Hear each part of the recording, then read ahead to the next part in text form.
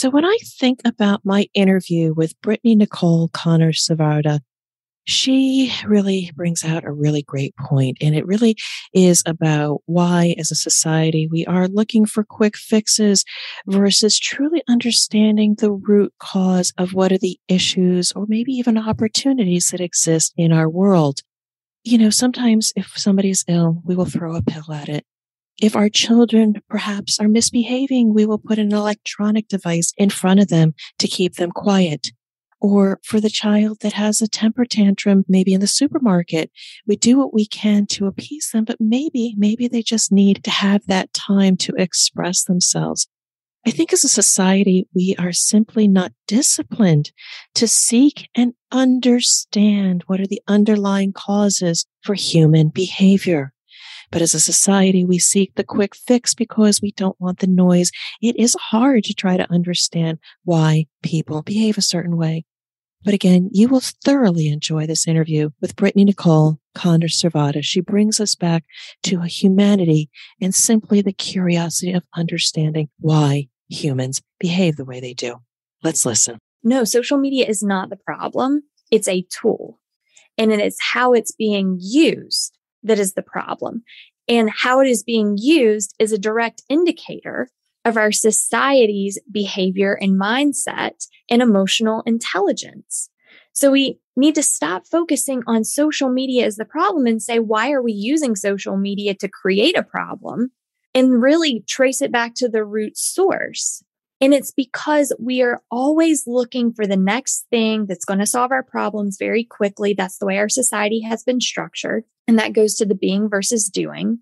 And so what I wanted to focus on is, why is our society like this? First off, before we go and try and fix things, because we're trying to fix it in the wrong ways. Welcome to the Drop-In CEO podcast. I'm Deb Coviello, and as the Drop-In CEO, I drop into businesses and assume the CEO role to enhance the human element and increase the results they achieve. This podcast is about bringing you conversations with expert guests who have achieved their greatest results built on a strong foundation of purpose, values, and elevating people. If you're a business leader, entrepreneur, or even just getting started in business, join us as we build the skills you need to achieve your goals. Hello, I am Deb Coviello, founder of the Drop-In CEO, and I am grateful that you have returned for another episode of the Drop-In CEO podcast. And if this is your first time, thank you. Thank you for listening. I sincerely hope you enjoy this time together. Please share, subscribe, rate, review, and let others know about this amazing program. But today, the honor is truly mine to introduce to you Brittney-Nichole Connor-Savarda. She is the author of The EQ Deficiency and founder and editor-in-chief of Emotional Intelligence magazine. Brittney-Nichole earned degrees in early childhood education and psychology, is certified as a neuro-linguistic program practitioner and heart math trainer. As a credentialed and respected people whisperer, Brittney-Nichole specializes in self-awareness and emotional resilience and helps individuals, organizations, and families. So it is my distinct honor to bring her and all of her amazing insights to you. Welcome to the show. Thank you, Deb. It is an honor to be on the show. Thanks for having me. I just cannot wait to have this conversation. A special shout out to Chuck Cooper, who has introduced us when Brittney and I met just to get to know each other. And again, I value building the relationship with the people that I bring on the show. I was so impressed by her insights around emotional intelligence. And while there is a lot of literature out there, I find her perspectives very unique and very applicable to leaders regardless of where they are at in their career and transformation. And I would also like to acknowledge that she is mature in her thoughts. I never thought of things like this until I got later in my career. She is an amazing, youthful talent, and I celebrate her generation for having such insights and hope that she can have amazing impact on so many more people. So I would love, Brittney-Nichole, for you to share more about yourself personally, but also the journey that you've been on to be able to impact so many people. Thanks, Deb. I'm glad that we don't have video because I'm blushing right now. Thanks for the flattery. I appreciate it. I think the reason that I have such a deep connection to emotional intelligence is because I spent 7 years going through the pits of emotional hell, so to speak, finding myself. And I think it's when we do the work ourselves that we're able to see beyond those surface level elements that are being talked about these days regarding emotional intelligence. I was raised, so I'm going to take it way back if that's okay. As we were talking about before we hit the record button, I'm the only child and only grandchild on my father's side. So I was raised around all adults, and I was always told that I was an old soul when I was a child because I just loved hanging around the adults. I just never connected with my age group for some reason. They were very immature. Even when I was younger, I saw them that way.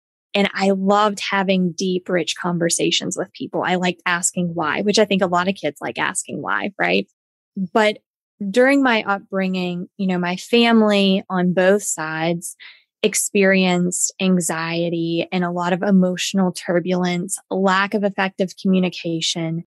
And while my parents and my grandparents were neighbors and my grandparents took care of me when my parents were working, they had a lot of issues going on there. And they went for a decade without even speaking to one another, being neighbors.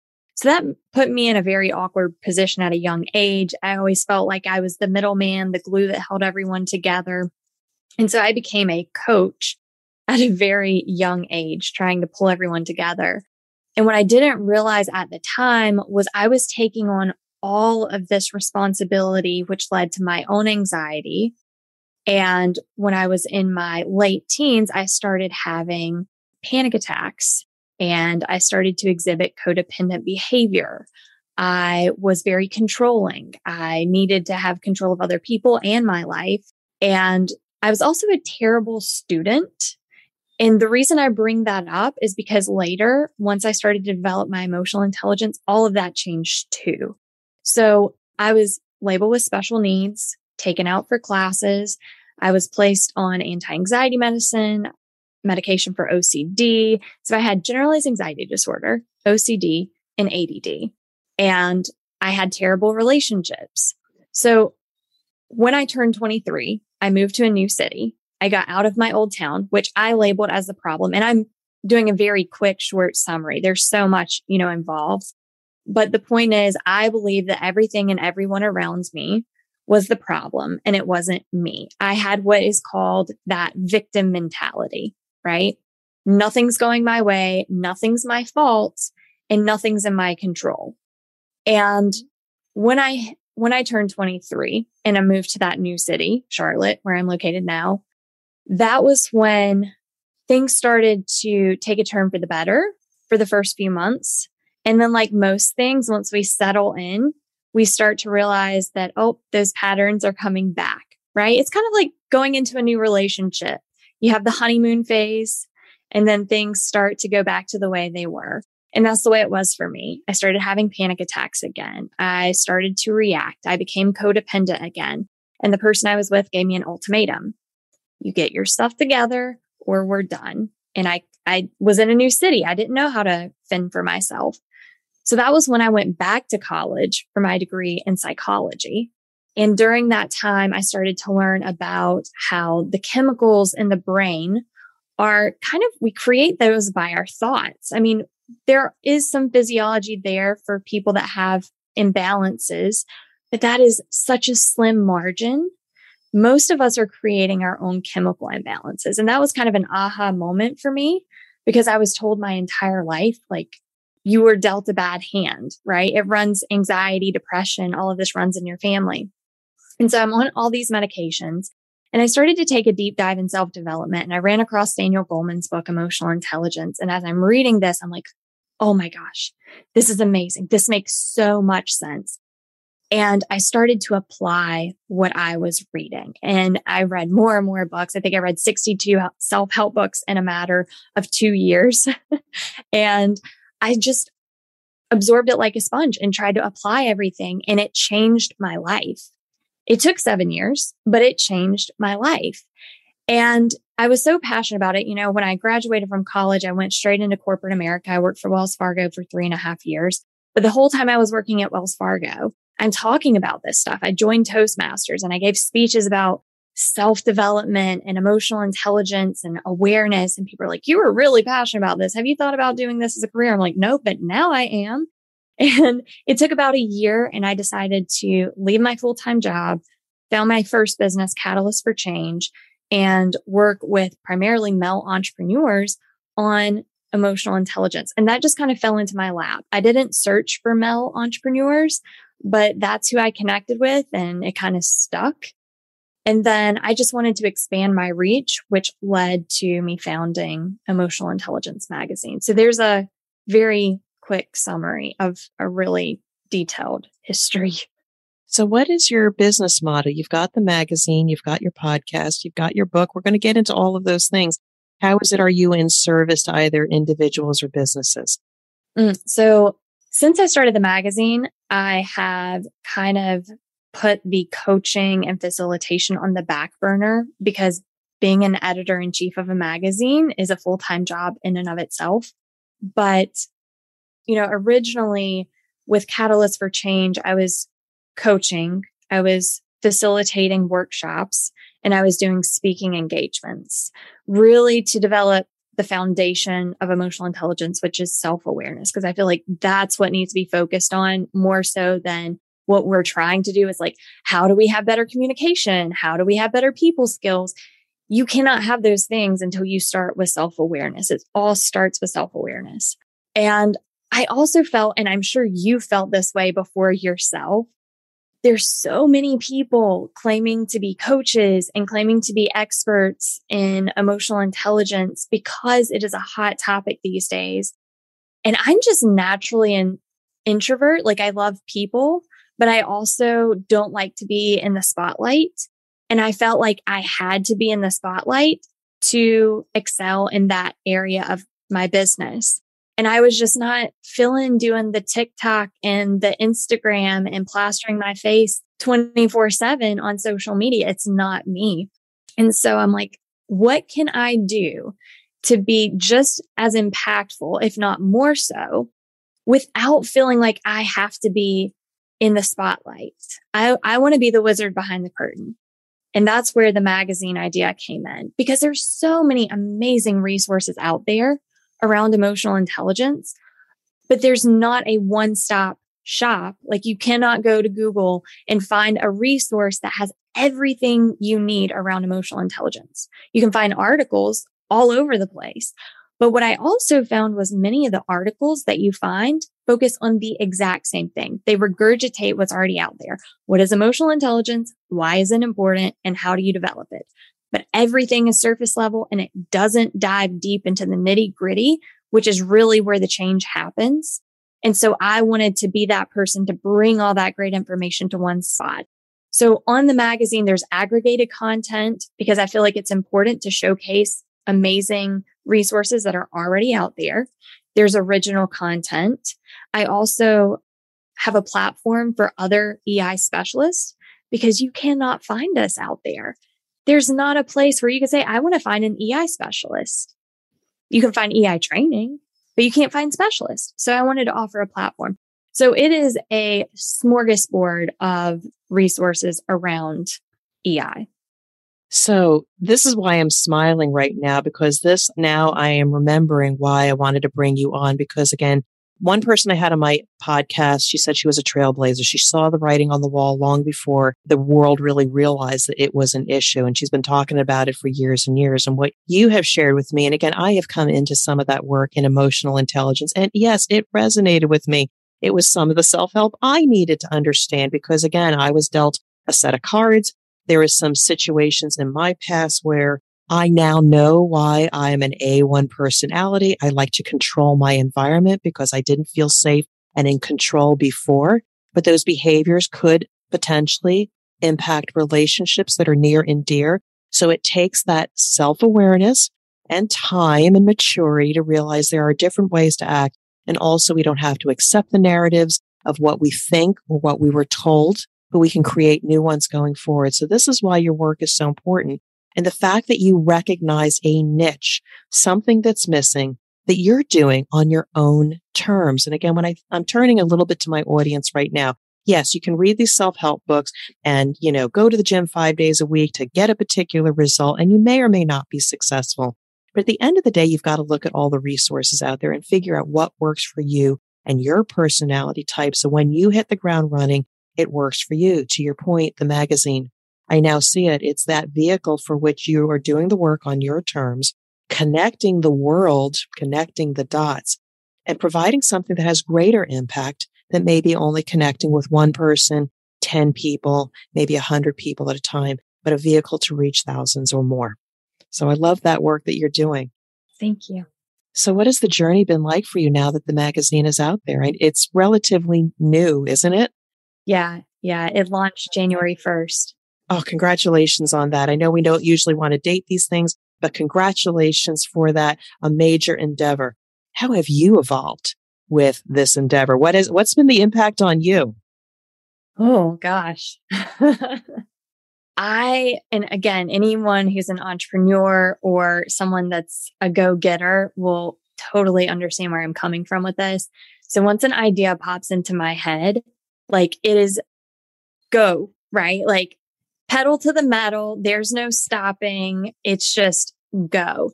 And so I thought of the magazine October 28th. I had a full working website by November 7th that I built out. And I had a full issue already written and ready to go by mid-December. Like I was working 14-hour days. I worked on Christmas. And I'm not saying that people should do that, right? But it's like when you have a passion, it's not work, right? It's you love what you're doing. So that was so exciting and exhilarating for me because I was doing what I loved and I had a vision and I wanted to put it out there. The problem is whenever you do things that fast, you also expect to see results just as quickly as you act. And so within those 30 days, it launched and I'm a month in and I'm why am I not getting more engagement than I am? Where is everybody at? And everybody's it's been 30 days. It's been 30 days. In my numbers, when I told people my numbers, they're they're good numbers. What are you complaining about? The first month I had 1,400 unique views without marketing. And I was able to get Gary Vaynerchuk for an interview for the first issue. And I reached out to his publicist before I even had a magazine promoting the magazine. And so that's where I need to check in with myself and have that awareness to say, be patient. You can go fast, but be patient. And going fast also led to burnout. And you would think because I practice emotional intelligence that wouldn't happen, that I wouldn't become frustrated, but I did. And probably mid-February, I just broke down and I was crying for an entire day, an entire day, pity fest, tissue stacked up in the windowsill. You could it looked like a snow piled up, on the windowsill, but I needed that. Right. And I think that's something that I tried to share with people is that just because you're practicing emotional intelligence, just because you may have high emotional intelligence, doesn't mean you're not going to have bad days, doesn't mean you don't need an emotional release. But when I was having that emotional release, I let it go because I knew holding it back was not healthy for me. That's what I needed. And I knew that the very next day would be a good day. That's such an impactful journey. And again, sometimes creativity and passion gets squelched when either the environment you're in doesn't recognize it right away, and then that could lead to self-doubt. I think people, whether they're in business or in their own or in a corporate environment, will say, oh, this presentation is great. This initiative is great. I put all kinds of energy. I shopped it around. And then you present it and it's not received in the same way that you put it out into the world. It is hard. And that's what builds tenacity to either say, I'm going to keep going and find the environment that appreciates me or not. And I can so appreciate what you said. God, there's so many things I can relate to. But I too wrote the book. The CEO's Compass, Your Guide to Get Back on Track, as my, I don't know, a little bit of self-help that I had to go through. I remember my children, as I was going through a difficult time, I was walking miles and miles and miles a day, 10 miles a day, listening to podcasts, reading, and going through a lot of self-reflection. When my kids say, hey, is mom okay? She's doing an awful lot of walking. But you need to go through those moments to either go in a different direction or say, I'm going to keep going because I believe in this work. And so just encouragement to everybody. If you are passionate about something, yes, you have to meet your needs, put food on the table and have balance in your life, but don't doubt yourself that just because one area doesn't appreciate your work, keep going. And so now the book, The CEO's Compass, I don't have tens of thousands of purchases, but anybody that's read the book, that's come back to me and say, this is what I loved about it and how it impacted me, that's worth its weight in gold. So you have said some very profound things in some of our conversations, and you have some talking points or thoughts around being versus doing.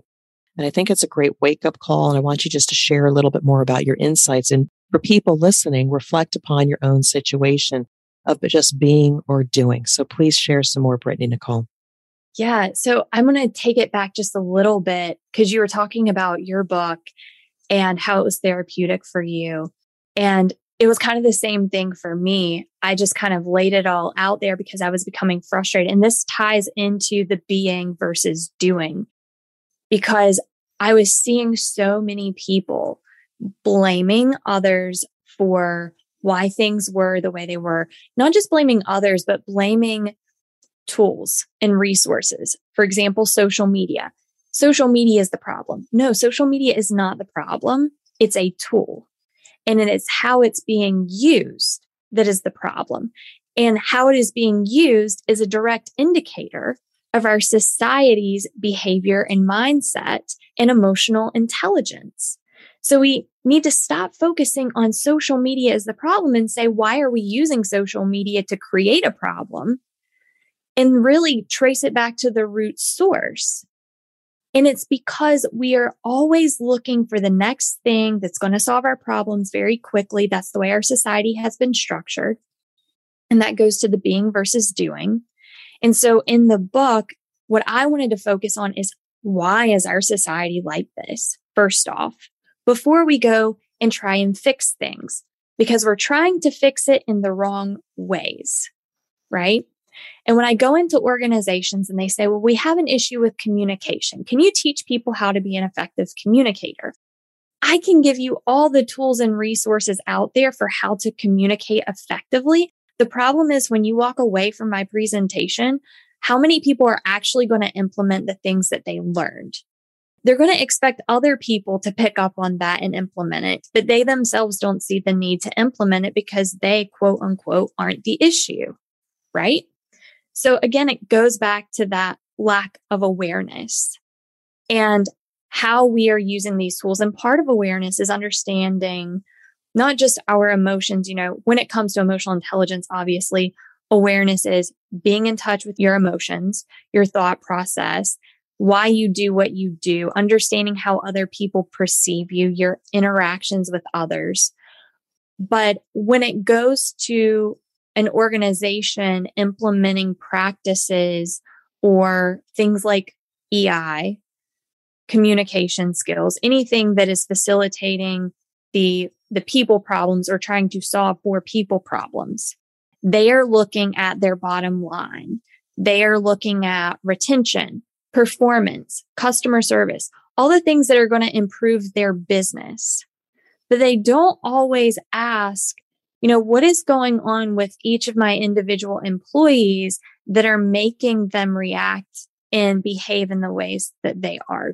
And so they want them to do the work, but they don't want them to become the person that is going to have to embody all of these things. That's the missing part there, is that, again, we are so focused on lagging indicators of success, which sometimes if the planets line up well, you might get the result, and then other times you don't get the result, and then the leaders beat on their people to try to get the result. But I think the greater opportunity is to look at what are the people's capability, whether it's emotional or technically, to be able to do the work. And when you close that gap in your work, how they interface, how they communicate, when you close those skills gaps, The technical competency is going to ultimately enable you to get the results you want. But focusing on the results, you're already losing the game. Focus on the people's capability. That leading indicator is going to ultimately help you through whatever business growth or challenge you have. And it's the exact same way that we treat illnesses too. So think about it. We take medication to solve for the symptoms, but that medication doesn't always cure the underlying issue. Yes. Right? Just mitigates it. It doesn't address the condition. Exactly. Because it's work. It takes effort.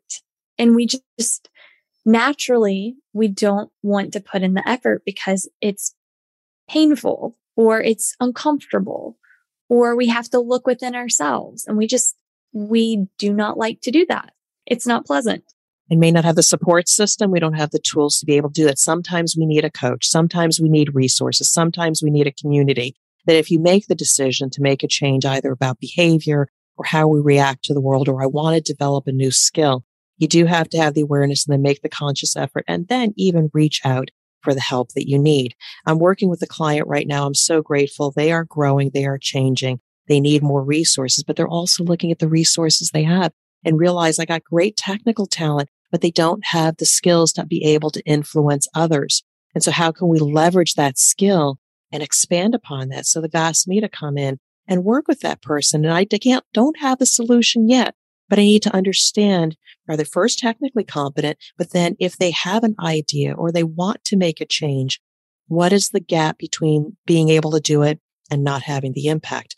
That's the work we need to do, is understand the condition and then work on developing those skills so they can have a better impact or interaction with the world.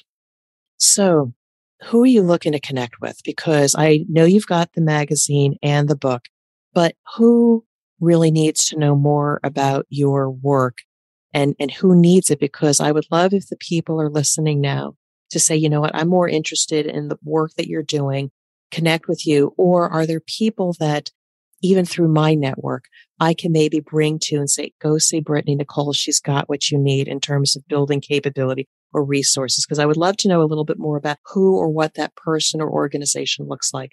Yeah. Thanks, Deb. So exciting news. I haven't actually announced this yet. So I guess this will be the first time announcing it. But ideally coming later this year, I want to roll out a subscription model for smaller organizations. So let's say 50 to 1,000 employees. And the way that it's going to work is every month they get a facilitator.